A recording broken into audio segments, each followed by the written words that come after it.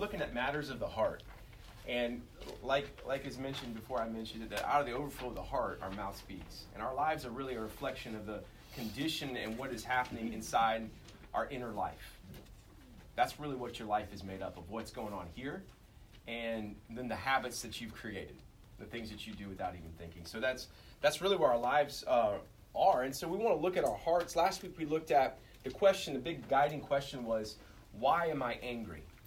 And that was the question that God asked to Cain when he was frustrated and upset at his brother.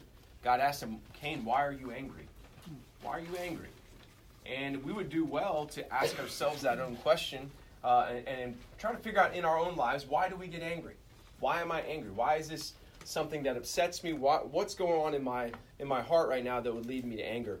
I mentioned last week that Andy Stanley says, show me an angry person, and I'll show you a hurt person. Very often we're angry because we were hurt. Something hurt us. Something upset us. We felt we were wrong. And Andy Stanley goes on to say that often we feel like something is owed to us.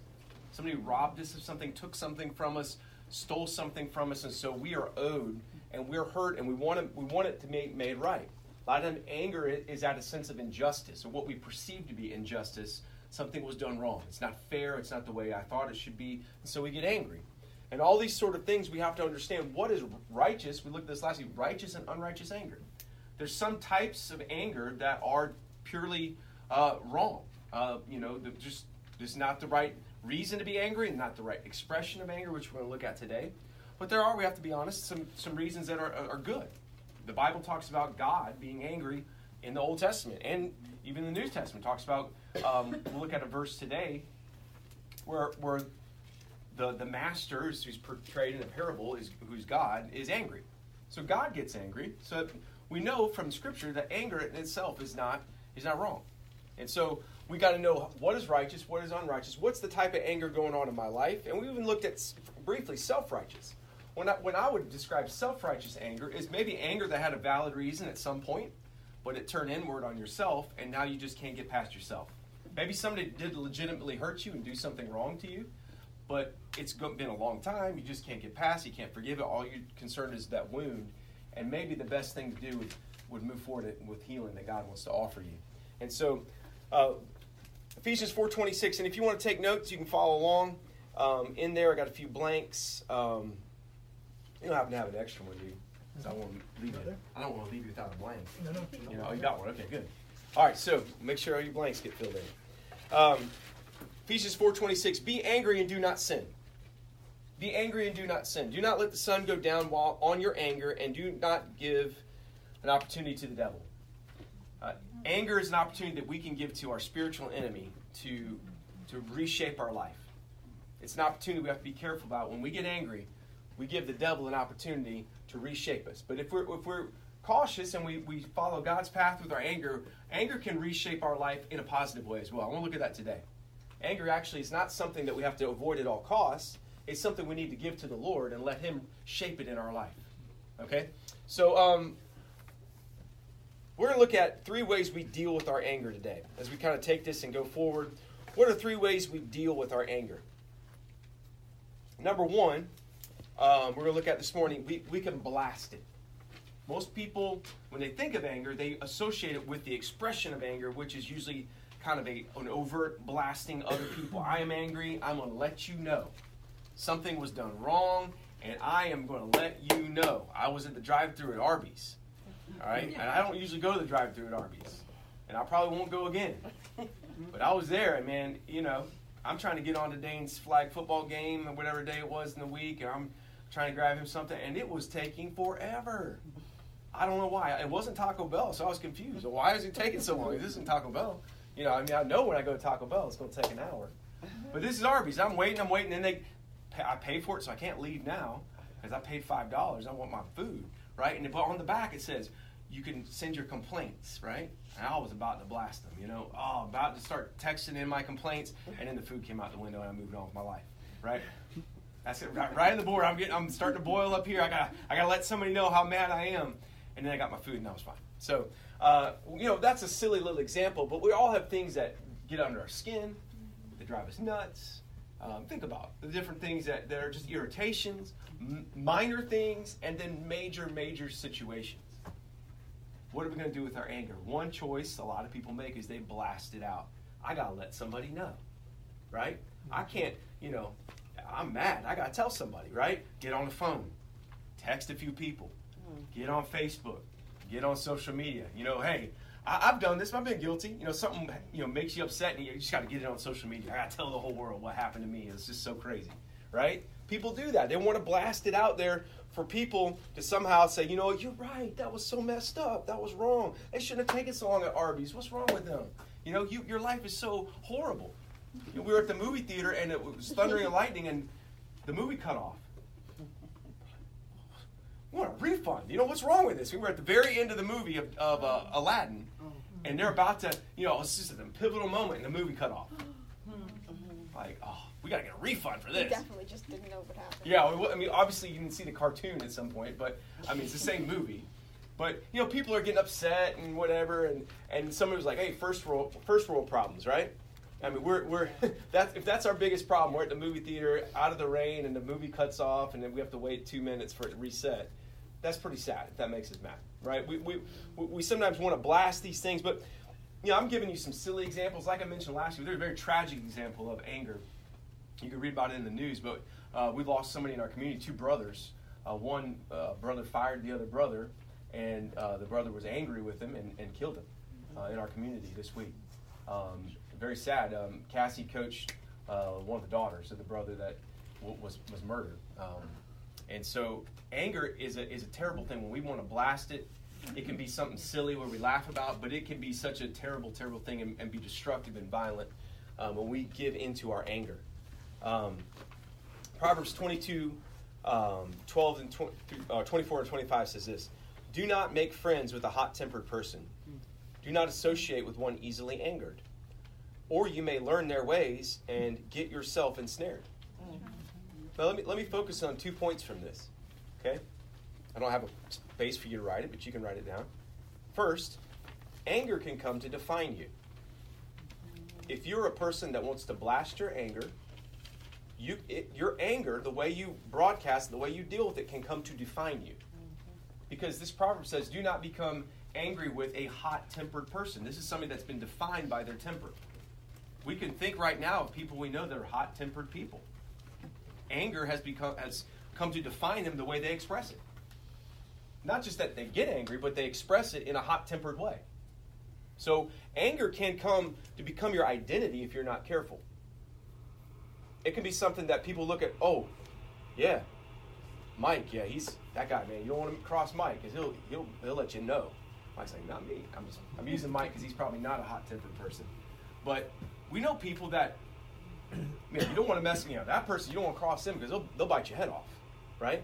That can become your identity, and that's not an identity anybody wants, right? Second, there seems to be a social component of anger. It transfers to those around them. Why would the proverb say, don't become friends with a hot-tempered person? Because there's a social component to anger. Like I said last week, one of my professors would say in a class I had at Southeastern, that hurting people hurt people. Hurting people hurt people. I'm angry, I'm mad, I was wrong, and I'm going to hurt you. You're hurt, right? And now guess what? You're like, well, dang, that wasn't fair. Why are you hurting me? What's up with that? And you get mad. Like, that's so wrong. I didn't do anything. And now you go on, your day's messed up, ruined, and you go and the next person you see, hey, you're mad, right? You're like, I'm going to let them have it, because my whole day was ruined and I didn't do anything. What's wrong with that? And so it perpetuates a cycle. There's a social component to anger and how we blast it on other people. Study after study is done about how our home environment impacts us. If you grew up in a home environment that was full of anger, that was blasted at one another, that will impact you in a negative way. You will carry that with you, and you will have to deal with that for the rest of your life. And even one study I was looking at said that even our DNA undergoes changes in extreme trauma with anger and violence at home. They did a study. Even our own DNA inside of us, there's changes to us if we undergo ongoing trauma and anger and violence at home. It changes who we are. We have to be careful. It's not just, I just got to blow off some steam.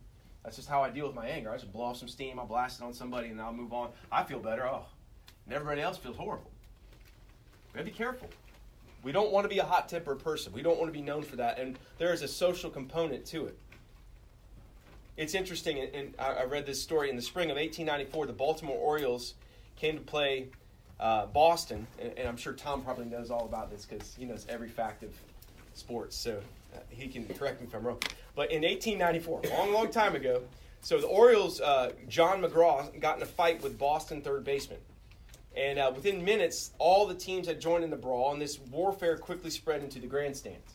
They're all fighting. The guy had slid in to the base. I think somebody kicked him in the head or something like that, and he was really upset because he didn't want to get kicked in the head. And so they started brawling. The teams have to join in to defend, and all of a sudden the fans are fighting each other. And what happened was there was a fire. Somebody set a fire to this stadium that was supposed to be kind of a nice, really marvelous stadium at that time. And it was made of wood, and it set on fire. And then it carried on through the city, and the fire just kept burning. And it burned down multiple, up to, I think it said 107 buildings in the city were burned because of a fight that broke out between the third baseman and a guy sliding into third. And it all just kept going and going. And that's how anger can work in our lives. I don't want to be a slippery slope exaggerator and say that's what always happens, but there is a component where it keeps transferring itself. We get angry, we blast somebody else, man, they feel mad, and they want to go blast somebody. And then they feel mad, and it just keeps going and going. And it's a cycle of anger. We have to be careful that we do not be the ones that continue that on. So let me ask you this. If you're an anger blaster, if that's your style, if that's what your preferred method, when you get mad, I'm just going to let it go. And then I feel much better, but everybody else feels worse. What do you need to do? Let me give you 4 things. Number 1, admit you have a problem. Okay? A lot of times we don't even want to do that. No, that's not a problem. It's just how I deal with it. No. I want you to admit I have a problem. I'm hot-tempered sometimes. I don't want to be hot-tempered. Now, it doesn't say you can't be angry, but I don't want to be a hot-tempered person. I don't want to be blasting other people with my anger. I might still be angry, but what do I need to do? Well, I have a problem here because I always seem to revert to blasting people. That's a problem. Number 2, stop blaming others. Often when we don't want to admit, this is kind of associated with admitting it, but the reason, it's not my problem. If they wouldn't have done that to me, I wouldn't have done that to them. Or if that wouldn't have happened to me, so we start finding reasons, they did that. I mean, if you have kids,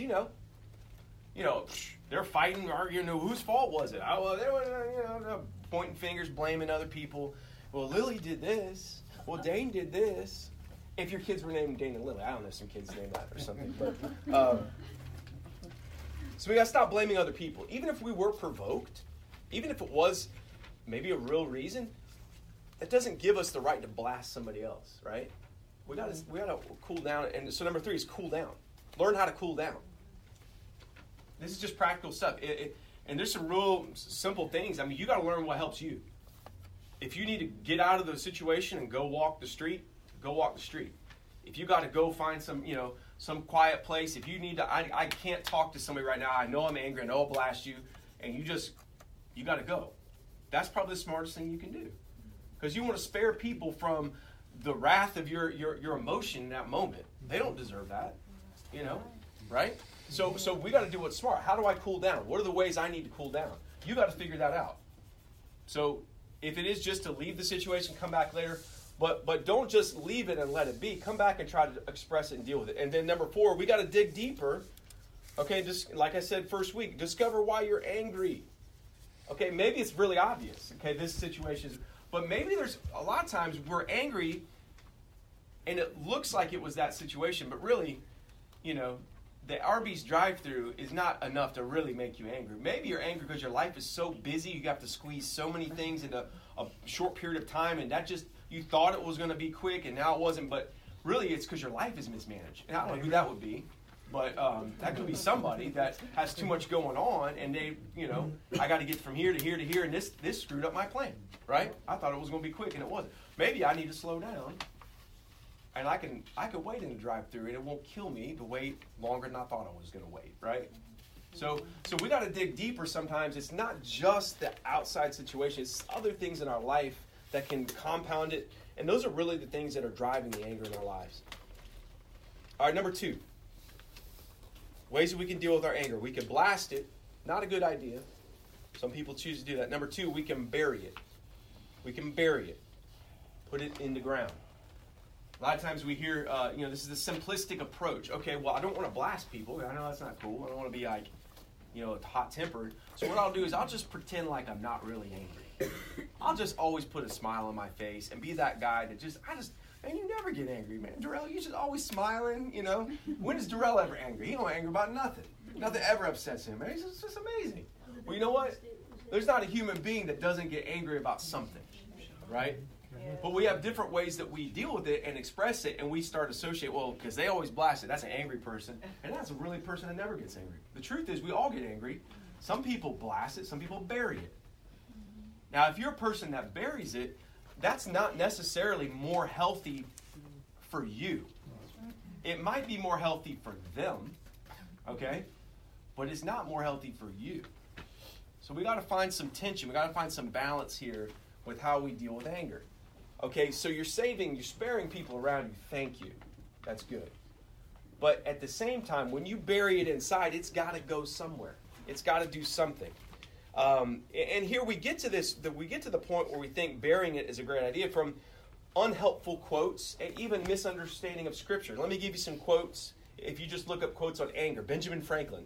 This guy was smart. Penny saved, a penny earned, right?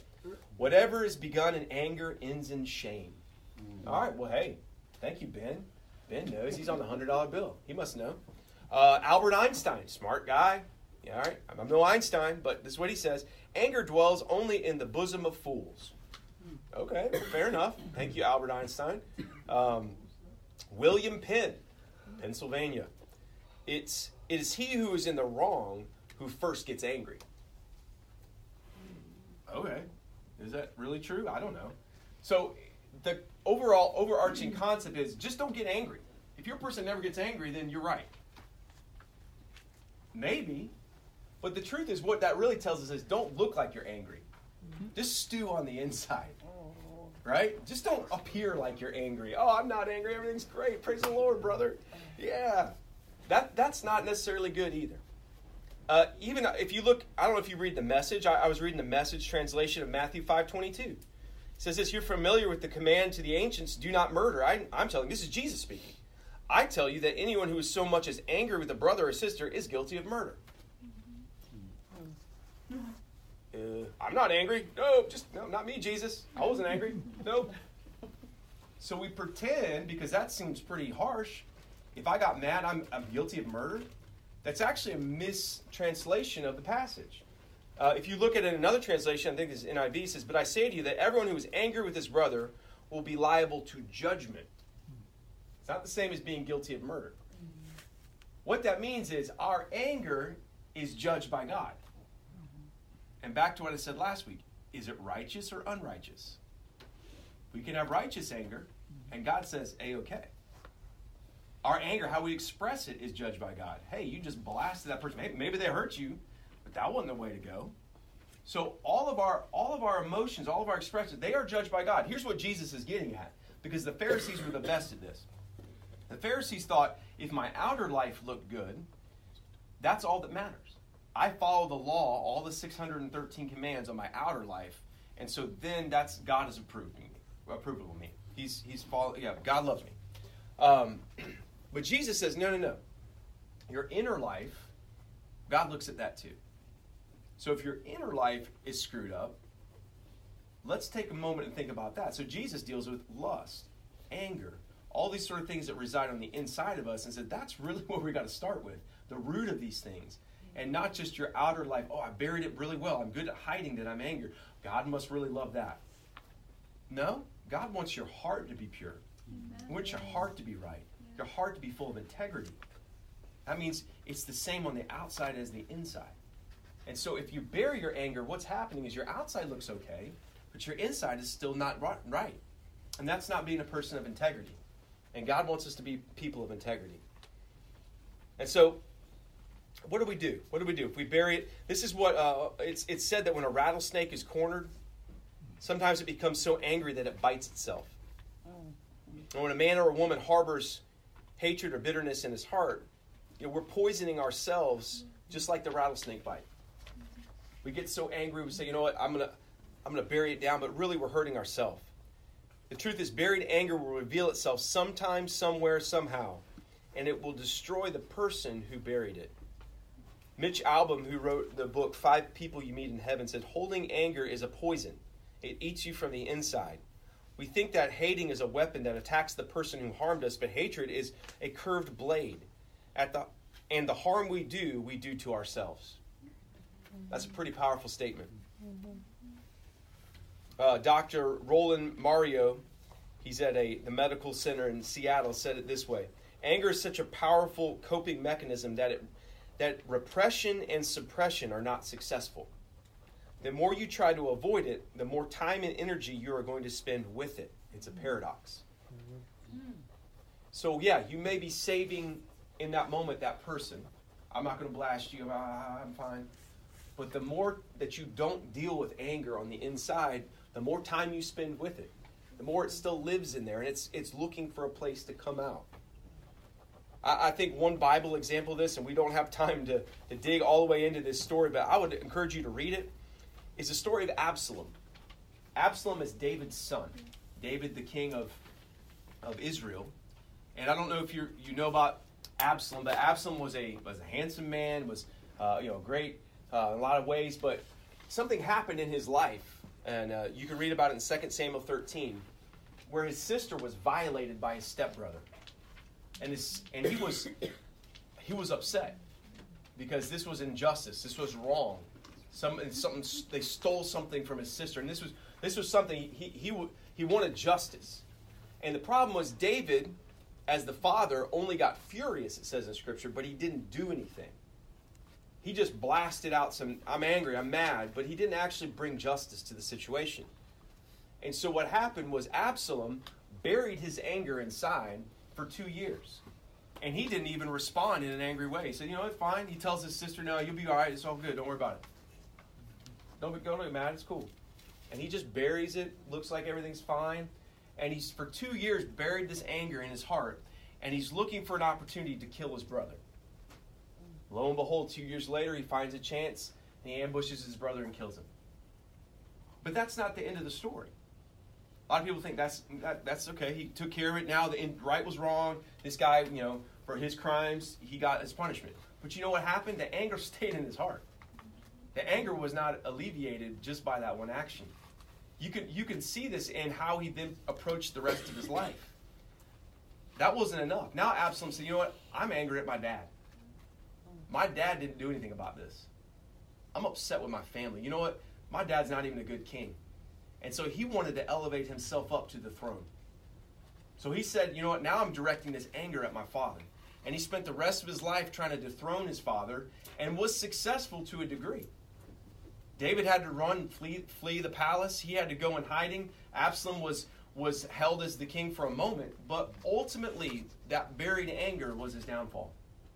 And I find it interesting if you read the story in 2 Samuel, I believe it's chapter 18.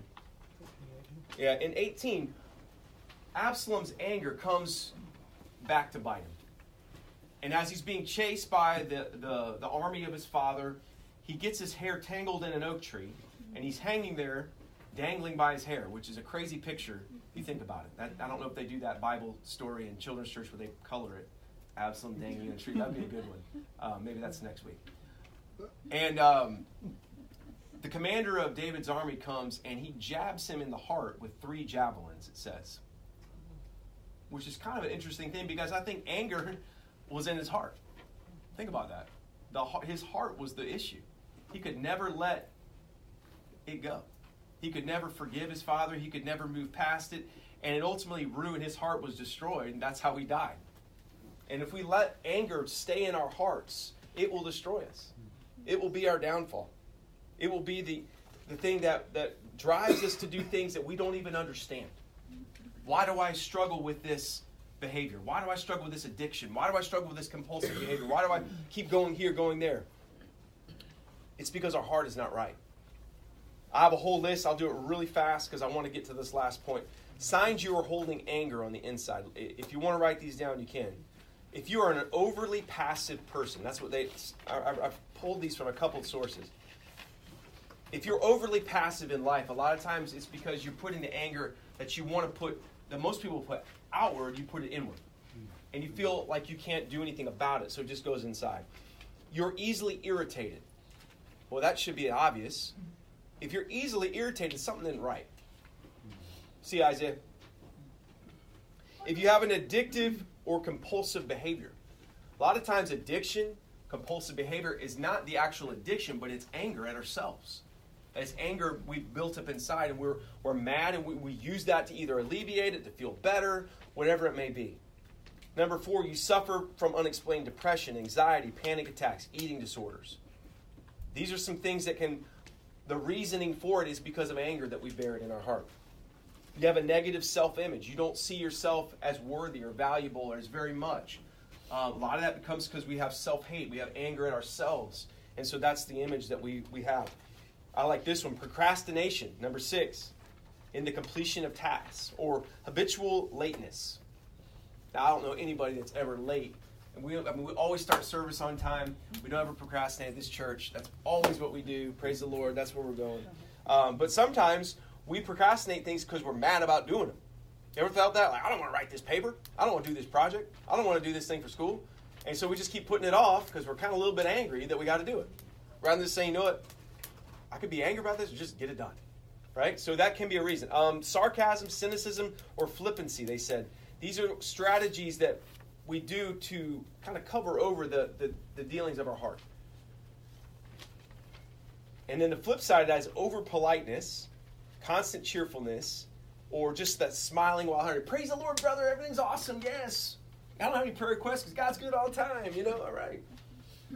Okay. Praise God is good, but, sometimes we deal with things, and it's okay to say, I'm struggling right now, and I need prayer, and I need, but if we always put this image of everything's fine, everything's great, praise the Lord, all right, we will not be able to deal with the real issues of our lives. And number 9, the final one is this: it's difficulty getting to sleep or staying awake. And so those are just some real practical things. Think about that. Am I burying anger inside in my life? And just like the one before, if we're blasting it, think about it. I got to admit, first, if I want to move forward here, I got to admit that I'm actually angry. It's okay to admit that. It's okay to say, you know what, that thing that happened to me as a kid, I don't know that I'm really past that. That thing that the family member did to me, that thing I grew up in my home, I don't know that I'm really past that. I think I'm still upset. I think I'm really still angry about that. And it's okay to admit that, because that's how you find healing. It's okay to say, I'm still dealing with some things that I went through, and I need God's help. So we got to admit that we're actually angry about some things, even if they sound silly. Okay? Dig deeper, like I said before. And how do you dig deeper? This is great. You could journal, start writing things down, prayer, get some counseling, have a conversation with a friend, small group. These are things that can help us move forward. Finally, number 3 is this today, church. 3 ways we can deal with our anger. We can blast it, we can bury it, or we can build from it. I'm talking about, number 1, releasing it. This is a blanks here. Or harnessing it.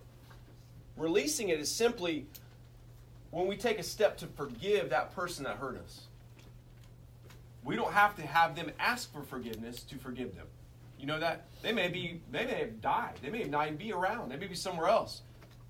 But we need to take a step. If we haven't forgiven people, we need to take a step of forgiveness, because that is more about us and our heart than about them. Forgiveness is not saying it didn't matter. It's saying, no, it did. That was wrong. And I'm choosing not to hold it against you, just like God is not holding my sin against me. So forgiveness is a powerful, powerful thing. And when we choose not to forgive, we're only hurting ourselves. We're only allowing that hurt to remain in us longer and longer. We can also do this. We can overlook an offense. Proverbs 19:11, a person's wisdom yields patience. It's to one's glory to overlook an offense. This is like when you're going through the drive-thru at Arby's, or when the movie theater thing turns off, or when the little things of life come. It's not, I need to forgive Arby's for being so terrible. It's, you know what? I'm bigger than this. I can overlook this. I can have patience. I can overlook these things. I don't have to get upset about every little thing in my life. I can choose to do that. I can release this. I don't need this in my life. I can release this anger. And number two, we're harnessing it. This is what we don't always talk about, but we can actually harness anger for good. This would be a great topic of discussion for our groups this week. Mike's got his group on Tuesday. Harnessing anger for good. There's growing evidence, even in science, that would suggest that anger constructively expressed can produce positive outcomes. It's not good to blast people, and it's not good to bury it. But if we constructively can express our anger, our frustration, our hurt, it actually produces positive outcomes. Problem is we have to maintain a balance. We can't overdo it. We can't always blast. We can't always, we have to find a balance. But if we genuinely, truly are hurt, it does us no good to not say anything. It does us no good to hold it in. It does us no good to blast the other person and tell them how terrible they are. We have to find a balance of how we can express, that really did hurt me. When you said that hurt me. And then let it, whatever happens, the awkwardness of that moment, sometimes we're like, I don't like awkward. It gets awkward. It does. But we got to let it process through, and then we find restoration. Hopefully. Not guaranteed, but hopefully we find a stronger relationship. We find healing. We find things that we would not find if we just buried it inside. We have to learn how to harness this anger and let it motivate us to do something about it. Rather than to say, I'm just going to be frustrated, I'm just going to have a bad week. No. I'm angry enough that I'm going to say something, but not in hate, but in love. Because I have a relationship with you, I'm going to share this. And we can do this individually. If you're in a marriage, in a relationship like that, hopefully you do this. This is how you build a healthy relationship. It's called communication. Hey, when you leave the dishes in the sink all the time, that bothers me. I feel like I always have to deal with the dishes. I feel like, and if we learn how to do that constructively, we have a stronger relationship. We learn how to share our hurts and our little things and the big things and all that. It becomes a stronger relationship where, like my kids sometimes, they'll look at Cassie and I'm like, you guys are arguing, you're fighting. And that's not to say that we never have, but very often it's not anything major. We're just expressing, little annoyances, little things, and we go through it, we work through it, and then we're stronger for it. That's what a good relationship does. And if we never did, we would not have a very strong relationship. I would just be over here like, oh, I don't know what she thinks, and she'd be mad at me for always doing stuff that bothers her. So we can harness this. And we can do it individually or we can do it collectively for society. Anger is a powerful generative force. It can fuel the engines of change in society. We've seen this over and over. I was looking up and reading a story about Cesar Chavez. He was a California immigrant, and Cecilia actually studied him in her AP class, U.S. history. But he was in the 1960s. He started a movement among the immigrant workers in California that were being oppressed by the farmers.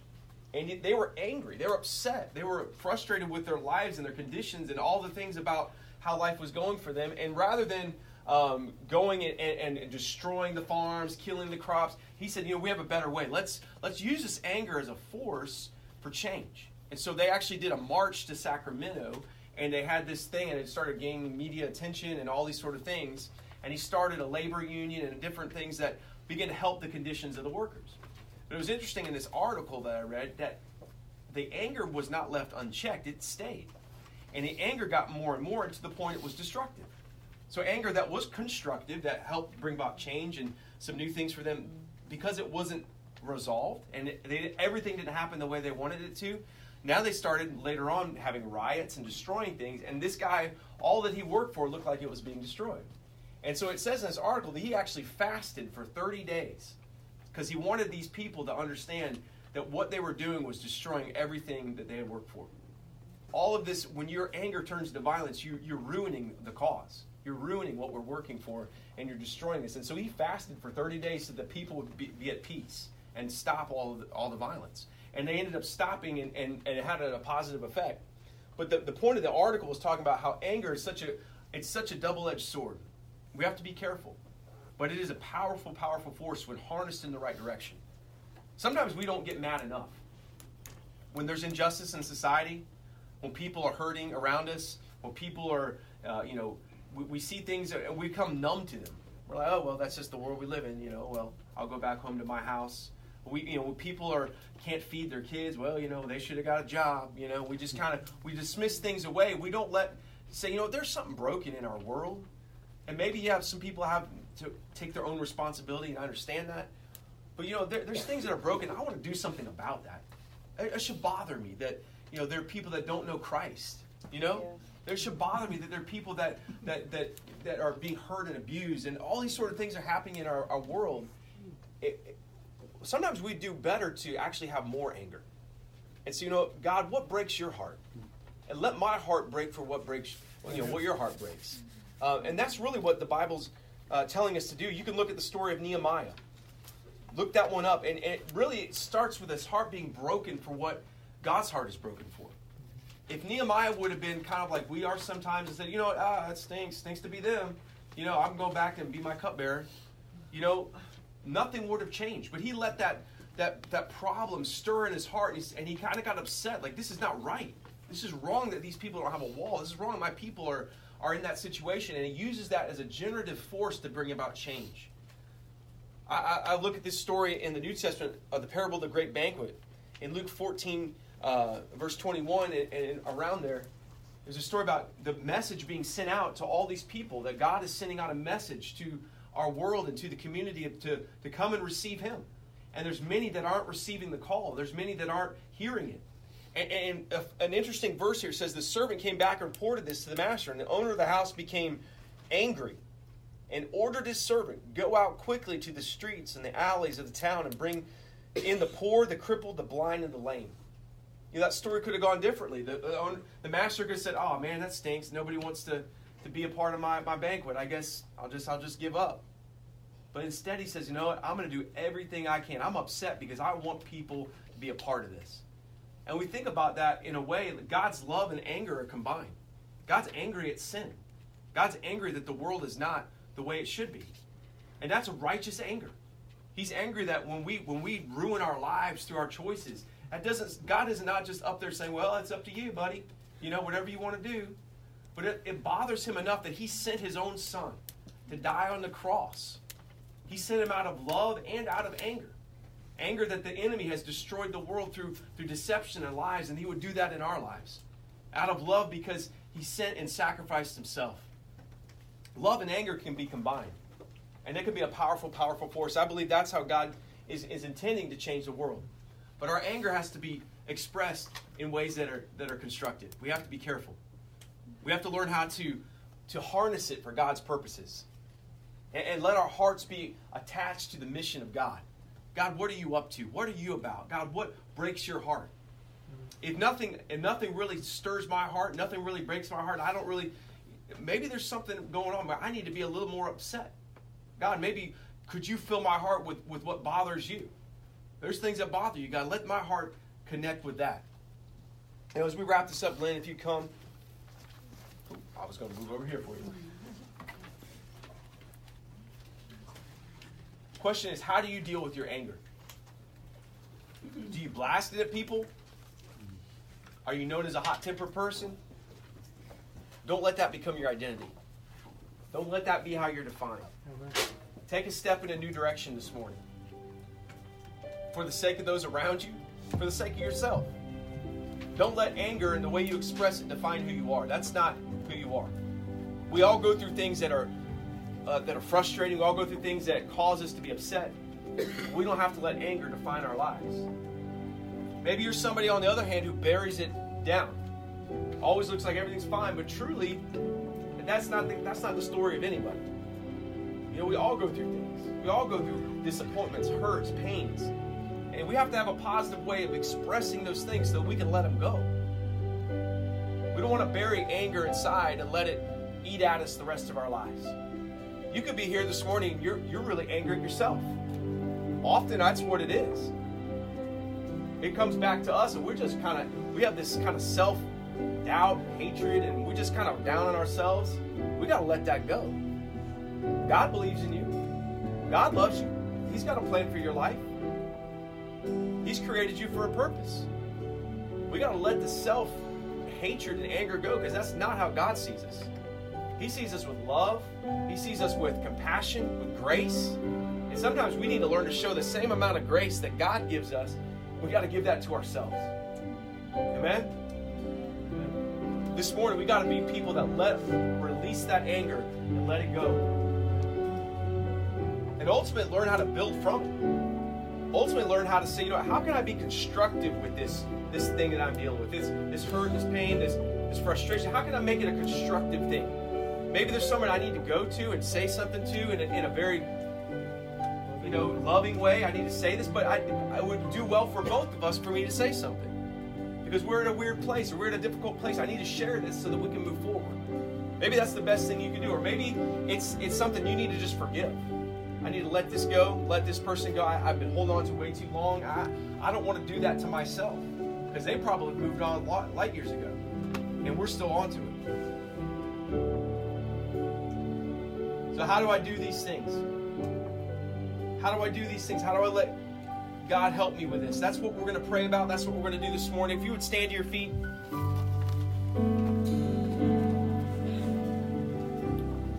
We're going to sing, "This is the Air I Breathe." And we're going to breathe out anger, hurt, pain.